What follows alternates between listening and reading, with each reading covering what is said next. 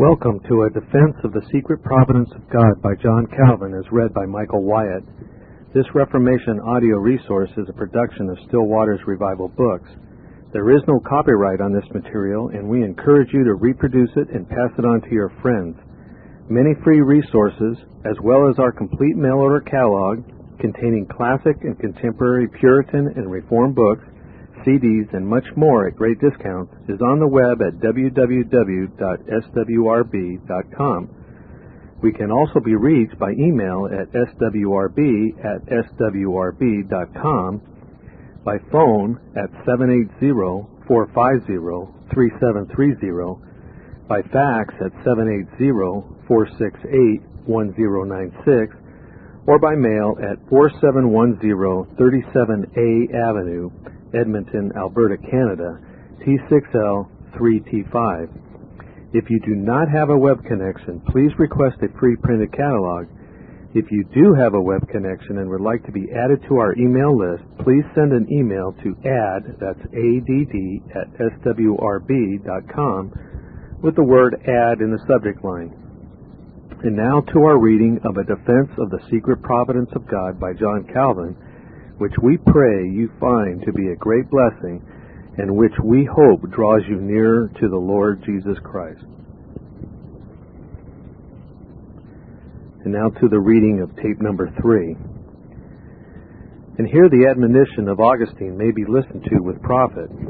In point of oneness or agreement, there is something a mighty difference between men and God in the matters of his righteous acts and judgments. As when, for instance, God wills righteously that which men will evilly, and when God righteously willeth not that which men evilly will not. And so again, in point of difference or contrariety, God and men do not ill agree, as when men will will well that which God righteously doth will not, and when also men righteously do not will that which God righteously doth will. For example, the son may wish for the death of his father, that he may rush upon the inheritance. God also may will that this same father should die. God willeth that Jerusalem should be utterly destroyed, that the temple should be profaned and demolished, and that the Jews should suffer every extreme of torment. The Idumeans were all the while longing for the same, in order that the same measure might be measured to a dire and ruthless man who had spared no one. God wills that no help whatever should be brought to him when pressed to destruction on every side by inevitable necessity. His own Son shall refuse him every duty of affection, nor shall he have the least desire to aid him in his desperate need. God willed that the son of Eli should not listen to the counsels of their father, because he had determined to destroy them. The sons, on their part also, would not hear their father. Now there appears herein at first sight a certain kind of harmony and agreement, but when we consider abstractedly the evil and the good involved, there is a much disagreement and contrariety as between fire and water. A husband shall wish for a longer life of a beloved wife whom God calls out of this world. Christ shuddered at and prayed against that death which was a sacrifice of the sweetest odor unto God. Now the will of each, both of the husband and of Christ, although diverse from the will of God, at first appearance was equally without blame. Wherefore, far be it from any man to drag God into a participation of sin or guilt or blame whenever any apparent similitude between the plainly depraved passions of men and his secret counsel may present itself.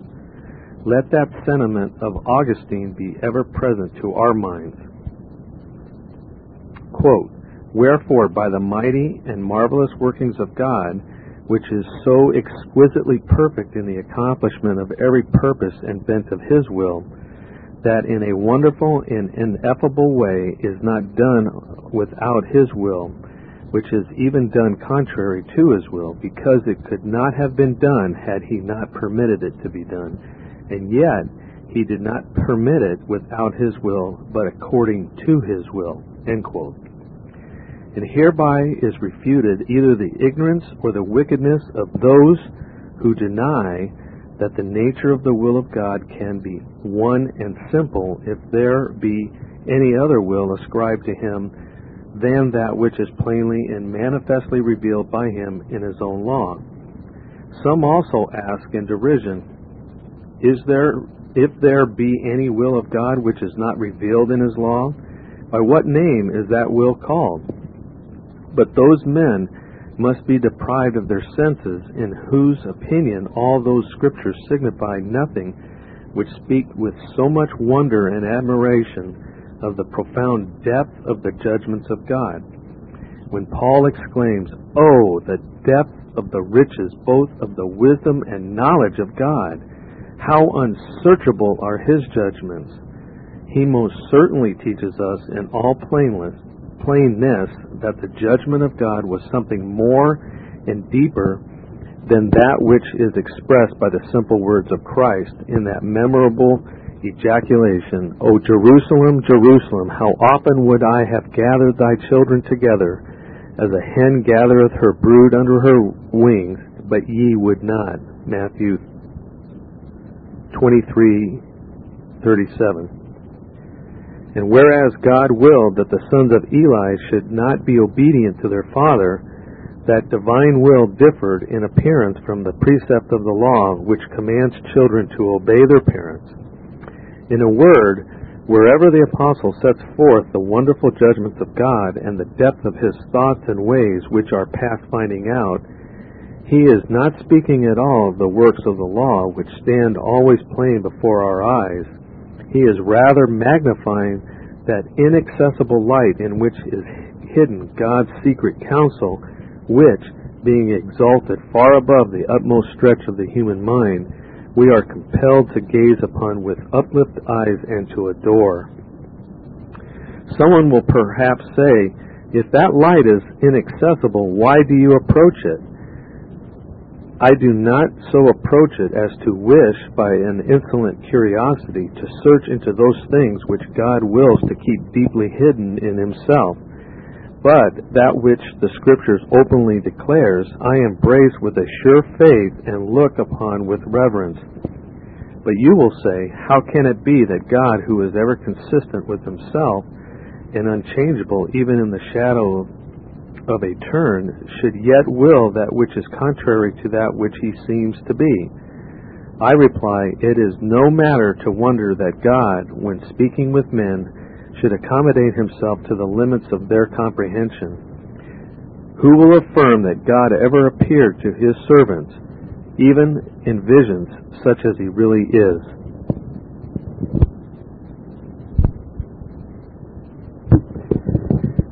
For the brightness of his glory is such that the sight of him as he is by our naked vision would absorb and overwhelm all our senses in a moment.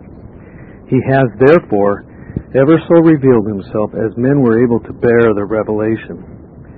But whether God talks with us in the language of a child, or whether he conceals that which he knows to be beyond our comprehension, that there is anything in what he pleased to say, feigned or dissembled, I solemnly deny. Most true is that which the Psalm affirms, Thou hatest all workers of iniquity, Psalm 5:5. Nor indeed does God there testify by the mouth of David anything else than that which he exemplifies in reality every day when he punishes men for their transgressions. Nor would he punish their sins if he did not hate those sins. You see, then, that God is an avenger from which we are fully assured that he is not an approver. But many are deceived in these sacred matters, not rightly considering that God willeth righteously those things which men do wickedly. How will you explain this, you may say? I reply, God abominates all adulterous and incestuous intercourse. Absalom defiles his father's concubines in the sight of the people. Was this done in every sense contrary to the will of God? No. God had predicted by his servant Nathan that Absalom should do this. 2 Samuel 12:11 and 12. I will take thy wives before thine eyes, and give them unto thy neighbor, and he shall lie with thy wives in the sight of this sun. For thou didst secretly, but I will do this thing before all Israel and before the sun.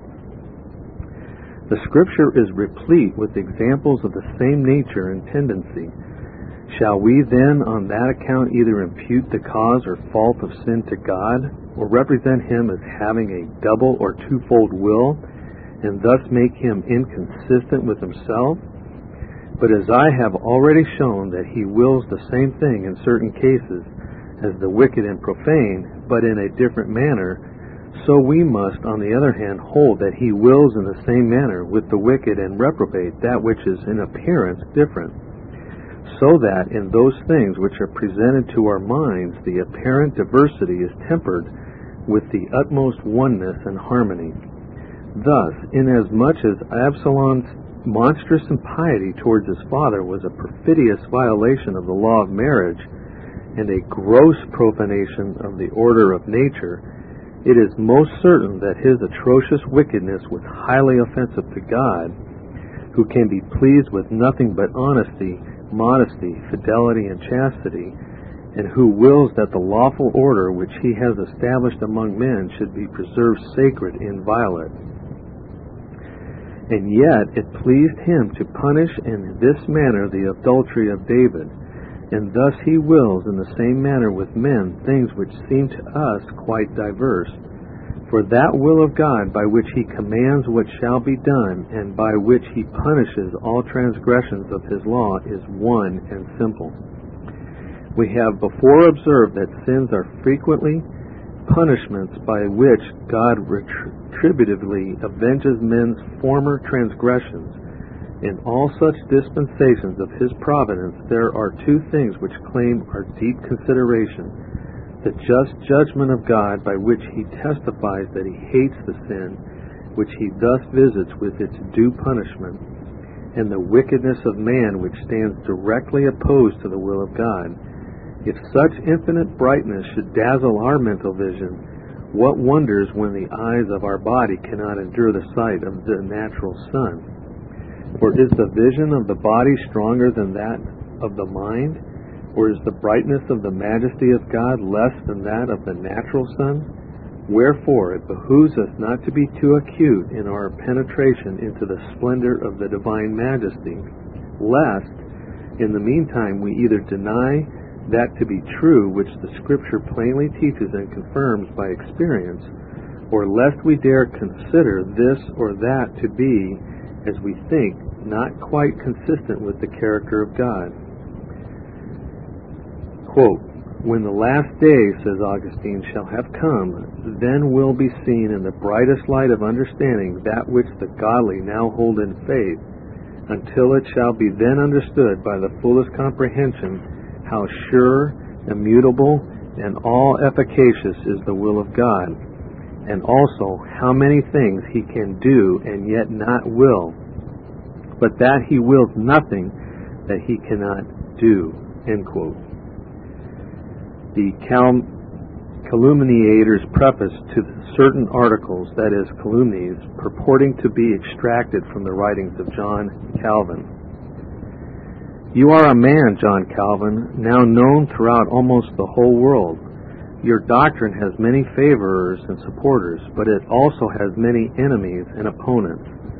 For myself, being one who earnestly wishes that there were but one doctrine, as there is but one truth, and who greatly desires to see all men agree, if it were possible, in that one doctrine, I have thought that you ought to be informed in a friendly manner of those things which are everywhere spoken against your doctrine, that if false, you might refute them and might have an opportunity of sending your refutation to me, that I might be able to make a stand against your adversaries.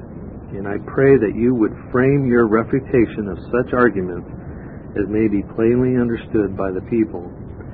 There are indeed many who differ from you, and that too in many things. For the present, however, I will leave all other questions to other times, and I will deal with you upon that one great subject, the doctrine of fate or predestination. For this one question is exciting vast disturbances in the church, all of which I should be glad to see quieted. And the arguments of your opponents on this mighty matter are so forcible that they cannot be refuted out of any of your books which you have hitherto published. Certain articles connected with this vast question have been extracted from your books and spread abroad in all directions. These articles I will now place before you without any regularity of order, and to each article I will subjoin the arguments which your opponents advance against it. By this arrangement you will at once see what reply you are called upon to make. The reply of John Calvin to the Calumniator's Preface. That there are many adversaries to my doctrine I know full well, and wonder not. For it is no new thing that brawlers on every side should open their mouths against Christ, under whose banner I fight. My only grief in the sacred matter is that through my feeble side and solemn and eternal truth of God is stabbed. That through my feeble side the solemn and eternal truth of God is stabbed, which ought to be looked upon with reverence and adoration by the whole world. But since I see that this same truth of God has ever, from the beginning, been exposed to the calumnies of the wicked, and that Christ himself, by the decree of his heavenly Father, must ever be a rock of offense and of contradiction, Romans 9:33, Isaiah 8:14 and 15. I consider that the defenders of the truth must bear this offense with all patience. No fierce bites of the wicked, however, will at any time cause me to repent of the doctrine which I have taught, because I feel fully assured that God is its origin and author. Nor have I profited so little by those numerous conflicts in which God himself has caused me to be engaged, as now to be alarmed by your empty and futile noises. Nay, as far as you yourself are concerned, poor math monitor, I derive some consolation from the thought that you cannot be ungrateful towards the man who has treated you with much greater kindness than you deserved at his hands, without betraying at the same time your foul wickedness against God. I know quite well that there is no sport more grateful to you academics than the rooting out of all faith from the hearts of the godly, by casting a shade of doubt over all that they hold dear. And how sweet you feel in yourself all those revilings to be which you direct against the secret providence of God, is apparent from the very point of your pen, how much soever you strive to hide your base gratification. But I cite you and all your fellows before that tribunal on which the judge of heaven sits, from whose mouth the blast and the bolt shall one day fall upon you all, and lay you prostrate. I trust, however, that I myself, before I have done, shall make your insolent speaking against God to be as loathsome to the feelings of all good and godly men as they are inwardly gratifying to your own heart. You demand of me a refutation of that vain scribble of yours which you sent secretly to Paris from a town in Switzerland, that poison might be poured upon my name far and wide without my knowing it, and without the possibility of the application of a remedy. You feigned nevertheless the desire of learning the truth, and yet you concealed your name. For what end I know not, unless it be that you well knew that I had it in my power at once to destroy any credit that men might be disposed to give either to yourself or to your fellows. I could conjecture, or rather determine, in a moment who you were from many evidences furnished by your book. But whether you wrote it with your own hand or dictated it to Scotus, the trumpeter employed by your band of madmen, that he might carry to Paris things that you dared not utter here, is a matter of utter unconcern to me. I would indeed that some other were the author of the book, or that you yourself were another man from what you are. But that will never be until you shall have once tasted what true virtue and honesty are. For although you have ever spoken respectfully to me, yet how great your natural propensity to cavilling is, I have never any difficulty in discovering and being fully assured. This evil inclination which you have indulged in so many puerile and futile exhibitions of it, I have endeavored to correct, but in vain, because to that natural propensity there was always appended a depraved affectation which led you to hunt after the praise for learning and wit, even by the most frigid and more than insipid attempts at jesting on divine subjects. Nor can you by any means cover these your vain attempts under the shadow of the authority of Socrates, who, you say, was accustomed to attack many things that were said against his doctrines with sharp sarcasm in return. That excellent man was one endowed with many and eminent virtues, of all which, however, he marred the brightness by this one frailty and defect, which you thus, with as much failure as anxiety, attempt to imitate. You moreover ask me to send you such a, quote, such a refutation of your vain script as shall be understood by the people, end quote. I have never done otherwise than study to accommodate myself to the capacity of the most humble and unlettered reader by adopting the purest and simplest language of instruction. But if you will acknowledge none other mode of reasoning than that which the natural mind of an earthly mortal can receive, you at once shut up against yourself by pride and disdain the only way of approach to the comprehension of that doctrine, to the knowledge of which the first step is reverence. I am by no means ignorant of the sarcastic sneers of yourself and of all like you, who treat the deep mysteries of God with a contempt which indicates that, in your estimation, everything loses its grace and its authority which does not at once meet your opinion and approbation. For what, pray, is the meaning of all this, that the moment anyone chooses to open his mouth against me, I must be called upon to furnish a refutation of his slanders? Now Socrates, whose name you thus brandish before you, would not have suffered himself to be put in such a position. He would not have yielded to the dictation of such a law to him. Not that I would follow any man in everything, but if everyone, not only in this, but in any other age, was ever permitted constantly to set himself with indignation against the wicked, and to refute their calumnies against him as Socrates did, surely even the most malevolent and iniquitous will grant me also a fair opportunity of exercising the same kind of diligence in my defense.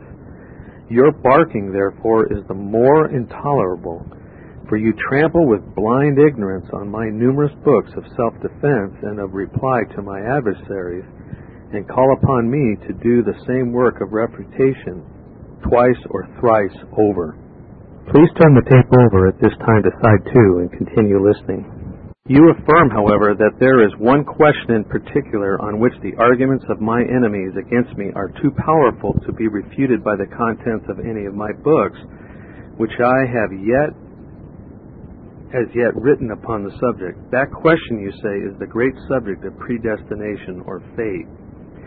I would that you could resolve either to inquire into that subject modestly or to argue upon it honestly, rather than thus to cast off all shame and to confound in one things the most diverse from each other, in order to prevent all true light from falling upon them.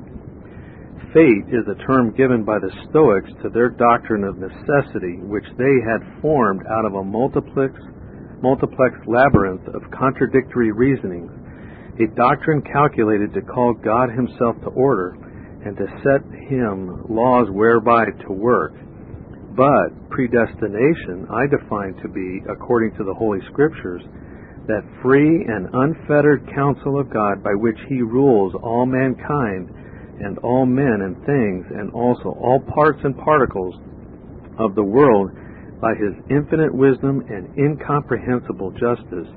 Now, if the depravity of mind and the lust of cavilling and diabolical pride have so blinded you that you can see nothing in the midday light, yet to readers who really have eyes which can see, the distinction I have laid down shows in a moment the great justice and equity of your quarreling with God in the profound matter of His secret providence.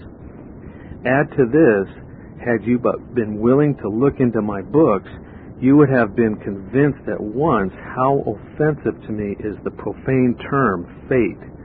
Nay, you would have learned in reading my writings that this same abhorrent term was cast in the teeth of Augustine by the malignity and hatred of the wicked and the worthless of his day. And you would have also discovered in my testimony that these objections were replied to by that holy father and godly teacher in a manner which would fully answer every purpose of my own cause and defense upon the present occasion. In the articles also purporting to be extracts from my books, which you say you will give the public in your proposed order, you will find that my manner and substance of argument are precisely the same with those of that holy father of happy memory. Malevolent ones, however, knowing that this doctrine was not well known nor generally received, have boastingly published abroad these articles, which are partly false and partly mutilated, that the ignorant and inexperienced might be fired with hatred of their contents, and might not be able to form any but the most unfavorable judgment concerning them. And though many persons thought at the first sight of them that the articles put forth in Augustine's day were really extracts from his writings, yet the Holy Father bitterly complains that they were imputed to him falsely. For the compilers of them had either put together short portions of sentences with evil industry, or else had with wicked art corrupted sentences which were whole and true and godly by the crafty introduction of a few words, thus wholly altering the original, that they might thereby create offense in the minds of the simple. And all honest and sincere readers, many of whom will gladly take the pains to compare my doctrine with thy base calumnies, will discover that the articles which you now boast you will put forth as extracted from my writings are of precisely the same description as those which were published abroad in Augustine's day, purporting to be true extracts from his books. And first of all, I take this stand against you, that you act neither kindly nor honestly in not affixing any marks of designation or reference to the passages purporting to be extracts from my books, so that readers might refer to the originals and assure themselves that I really had written as the extracts represent. And what can be more iniquitous than confusedly to state that in the course of 50 or more volumes written by me, some 14 articles were found of such and such a description? Now, had you possessed one drop of common honesty, you would have cited as a matter of course my sentences verbatim, or if you had met with any doubt or danger in so doing from want of the realities and originals, you would have warned your readers against the doubtfulness of the text in such cases, whereas now you cast a shade of doubt over all my writings together, hoping thereby to destroy all good memory of them from the earth, and thus that in my books, which might have been read without any offense at all, you have for your own convenience malignantly corrupted and exposed to hatred and contempt. And though I do not altogether condemn Augustine for his prudence, where wishing to meet the craft and iniquity of his enemies, he tempers his modes of reply to them so as to escape odium. Yet, according to my views, my reply to you will be more generally useful if I refute in this great cause your revilings freely, openly, and unreservedly, than if I so write as to convey the least idea whatever of retreat or tergiversation. Reading from the articles extracted from the Latin as well as the French books of John Calvin on predestination. Article 1, that is, Calumny number 1. God of his pure and mere will created the greatest part of the world to perdition. This is the first article I shall produce, and now hear what arguments are brought by your adversaries against it. Calumniators' statements and observations. Your opponents maintain that this article is contrary to nature and contrary to the Scripture. With respect to nature, they affirm that every animal loves its own offspring. Now this nature is given of God, whence it follows that God also loves his own offspring. For God would not cause all animals to love their own offspring unless he himself loved his own offspring. And this position they prove in the following manner from Isaiah 46 verse 9.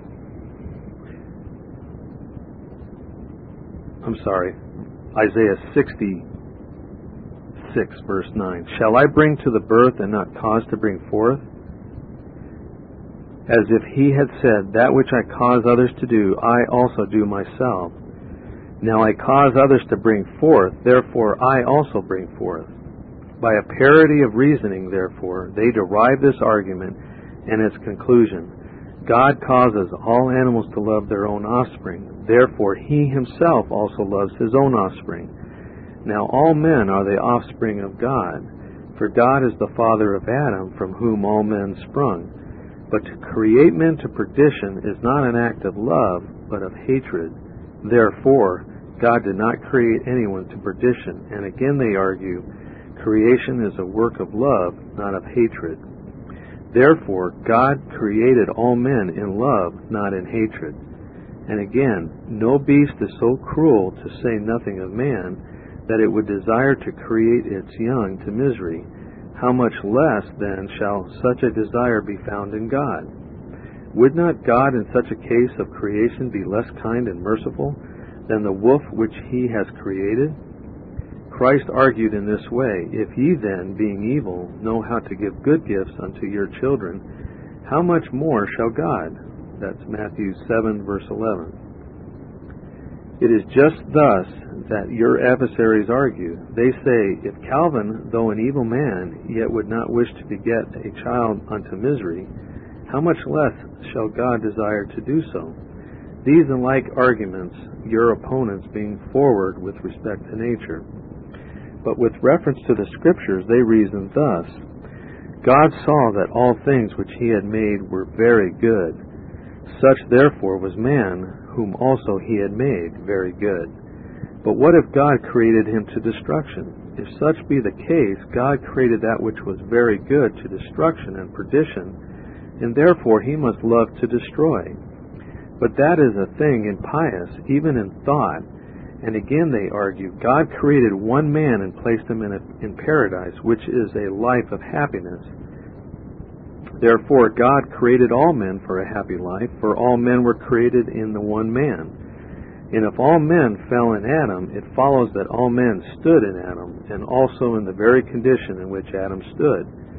And further, God says, I would not the death of a sinner. And again it is written that God willeth not that any should perish, but that all men should come to the knowledge of the truth. 1 Timothy 2:4. Farther, if God created the greatest part of the world to perdition, it follows that his anger is greater than his mercy, and it consequently follows also that his anger is strewn unto the third and fourth generation, whereas it is evident, on the contrary, that his mercy extends even unto the 1000th generation. This is the reply of John Calvin to Article 1, that is, calumny number 1, and to the calumniator's observations thereon. That on that which you seize as your first article is that God by his pure and mere will created the greatest part of the world to perdition. Now, all this, the greatest part of the world unto perdition, and by his own pure and mere will, is a perfect fiction and a production from the workshop of your own brain. For although God did certainly decree from the beginning everything which should befall the race of men, yet such a manner of speech as the saying that the end or object of God's work of creation was destruction or perdition, is nowhere to be found in my writings. Just like an unclean hog, therefore, you root up with your foul snout all doctrine that is of sweet odor, hoping to find in it something filthy and offensive. In the next place, although my doctrine is that the will of God is the first and supreme cause of all things, yet I everywhere teach that wheresoever in his counsels and works the cause does not plainly appear, yet that there is a cause which lies hidden in himself, and that according to it he has decreed nothing but that which is wise and holy and just. Therefore, with reference to the sentiments of the schoolmen concerning the absolute or tyrannical will of God, I not only repudiate but abhor them all, because they separate the justice of God from his ruling power. Now see then, thou unclean dog, how much thou hast gained, and how far thou hast advanced thy cause by this thy impudent barking.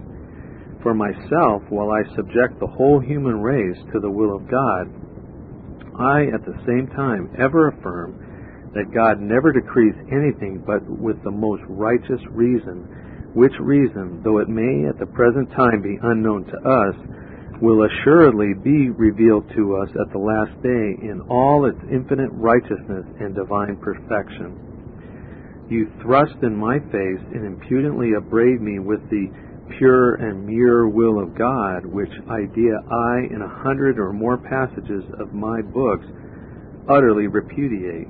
Meantime, I freely acknowledge my doctrine to be this, that Adam fell not only by the permission of God, but by his very secret counsel and decree, and that Adam drew all his posterity with himself by his fall into eternal destruction. Both these positions, it seems, give you great offense as being, according to your account, contrary to nature and to the Scripture. You attempt to prove it to be contrary to nature because every animal naturally loves its own offspring. Whence you argue that, therefore God, who gave such a natural affection to brute beasts, ought not certainly less to love all men, seeing that they are his offspring. Your argument and thought are infinitely too coarse and low, and infinitely beneath the mightiness of the matter, when you demand of God, the eternal author of nature, just what he rightfully demands of an ox and an ass, which he has created, as if God himself ought to be bound by the same laws as those which he has appointed for the creatures which he has made. That every animal might propagate its own kind, he has implanted in each animal the desire of that propagation. Go thou, then, and expostulate with God, and ask him how it is that from all eternity he has remained content with himself and has retained his own native excellency and glory, barren, as it were, and unpropagated. God ought certainly ever to be consistent with himself. If thou, therefore, art to be our judge in the mighty and stupendous matter, God has violated the order by choosing rather to be without all offspring than to exercise his fruitfulness. Moreover, as all brute beasts fight for their offspring, even unto death, how is it, according to your doctrine, that God permits his helpless offspring to be torn in pieces and devoured by tigers and bears and lions and wolves? Is it because his hand is too short, so that he cannot stretch it down out of heaven for their defense? See you not how wide a field lies open to me if I were inclined to expose and condemn all your idle and absurd reasonings? But I will content myself with dwelling on one point only, and let that suffice. Proofs of the love of God towards the whole human race exist innumerable, all which demonstrate the ingratitude of those who perish or come to perdition. This fact, however, forms no reason whatever why God should not confine his especial or peculiar love to a few, whom he has in infinite condescension been pleased to choose out of the rest. When God was pleased to adopt unto himself the family of Abraham, he thereby most plainly testified that he did not embrace the whole of mankind with an equal love. When again God rejected Esau the elder and chose Jacob the younger brother, he gave a manifest and signal proof of his free love, of that love which he loves none others than those whom he will. Moses declared aloud that one certain nation was beloved of God, while all nations besides were passed by and disregarded as to any peculiar love of God for them. The prophets everywhere testify that the Jews exceeded and surpassed all other nations in excellency and importance for no other reason than because God freely loved them. Again, Christ is not addressing the whole human race, nor indeed the whole Jewish nation, but God's little chosen flock alone, whom he says, and not in vain, "Fear not, little flock, for it is your Father's good pleasure to give you the kingdom." Luke 12:32, by which Christ intimates that none experience the favor of God unto the hope of eternal life, but those whom he has rendered acceptable and well-pleasing unto himself by his only begotten Son. But if you are determined to make God subject to the laws of nature, you must necessarily accuse and condemn him of injustice, because on account of the fault of one man we are all involved in the guilt and desert of eternal death. One man sinned, and we are all dragged to punishment, and not that only, but by the pollution of one we are all drawn into the contagion and are born corrupt and infected with a deadly disease. What have you to say to this, noble teacher and judge? Will you accuse the blessed God of cruelty because he has thus precipitated all his offspring into ruin by the fall of one man? For although Adam destroyed both himself and all his offspring, yet the corruption and the guilt of that fall of one man must necessarily be ascribed to the secret counsel and decree of God. For the fault of one man could have had nothing to do with us, had not our heavenly judge been pleased to consign us to eternal destruction on the account. Now, only reflect for a moment how craftily you apply those passages of the prophet Isaiah as a covering for your error. Isaiah 54 verse 1 and Isaiah 49, 19 to 21. As it seemed beyond all belief that the church of God in her Babylonian captivity, being not only bereft of her children, but also barren in her power to produce more, should, by the recovery of her strength, become even more fruitful than she was before, God in these passages speaks, as it were, thus to her: Am not I, by whose power women conceive and bring forth, able to raise up an offspring to thee also? Because God speaks thus to his church, you under this pretext would force him to assume the affections of any kind of animal, and you daringly reason that because God causes all animals to love their own offspring, he also loves all his own offspring, namely the whole race of mankind. And suppose for a moment that I grant you this, it will not therefore at once follow that God loves his own in the same manner as beasts love their own.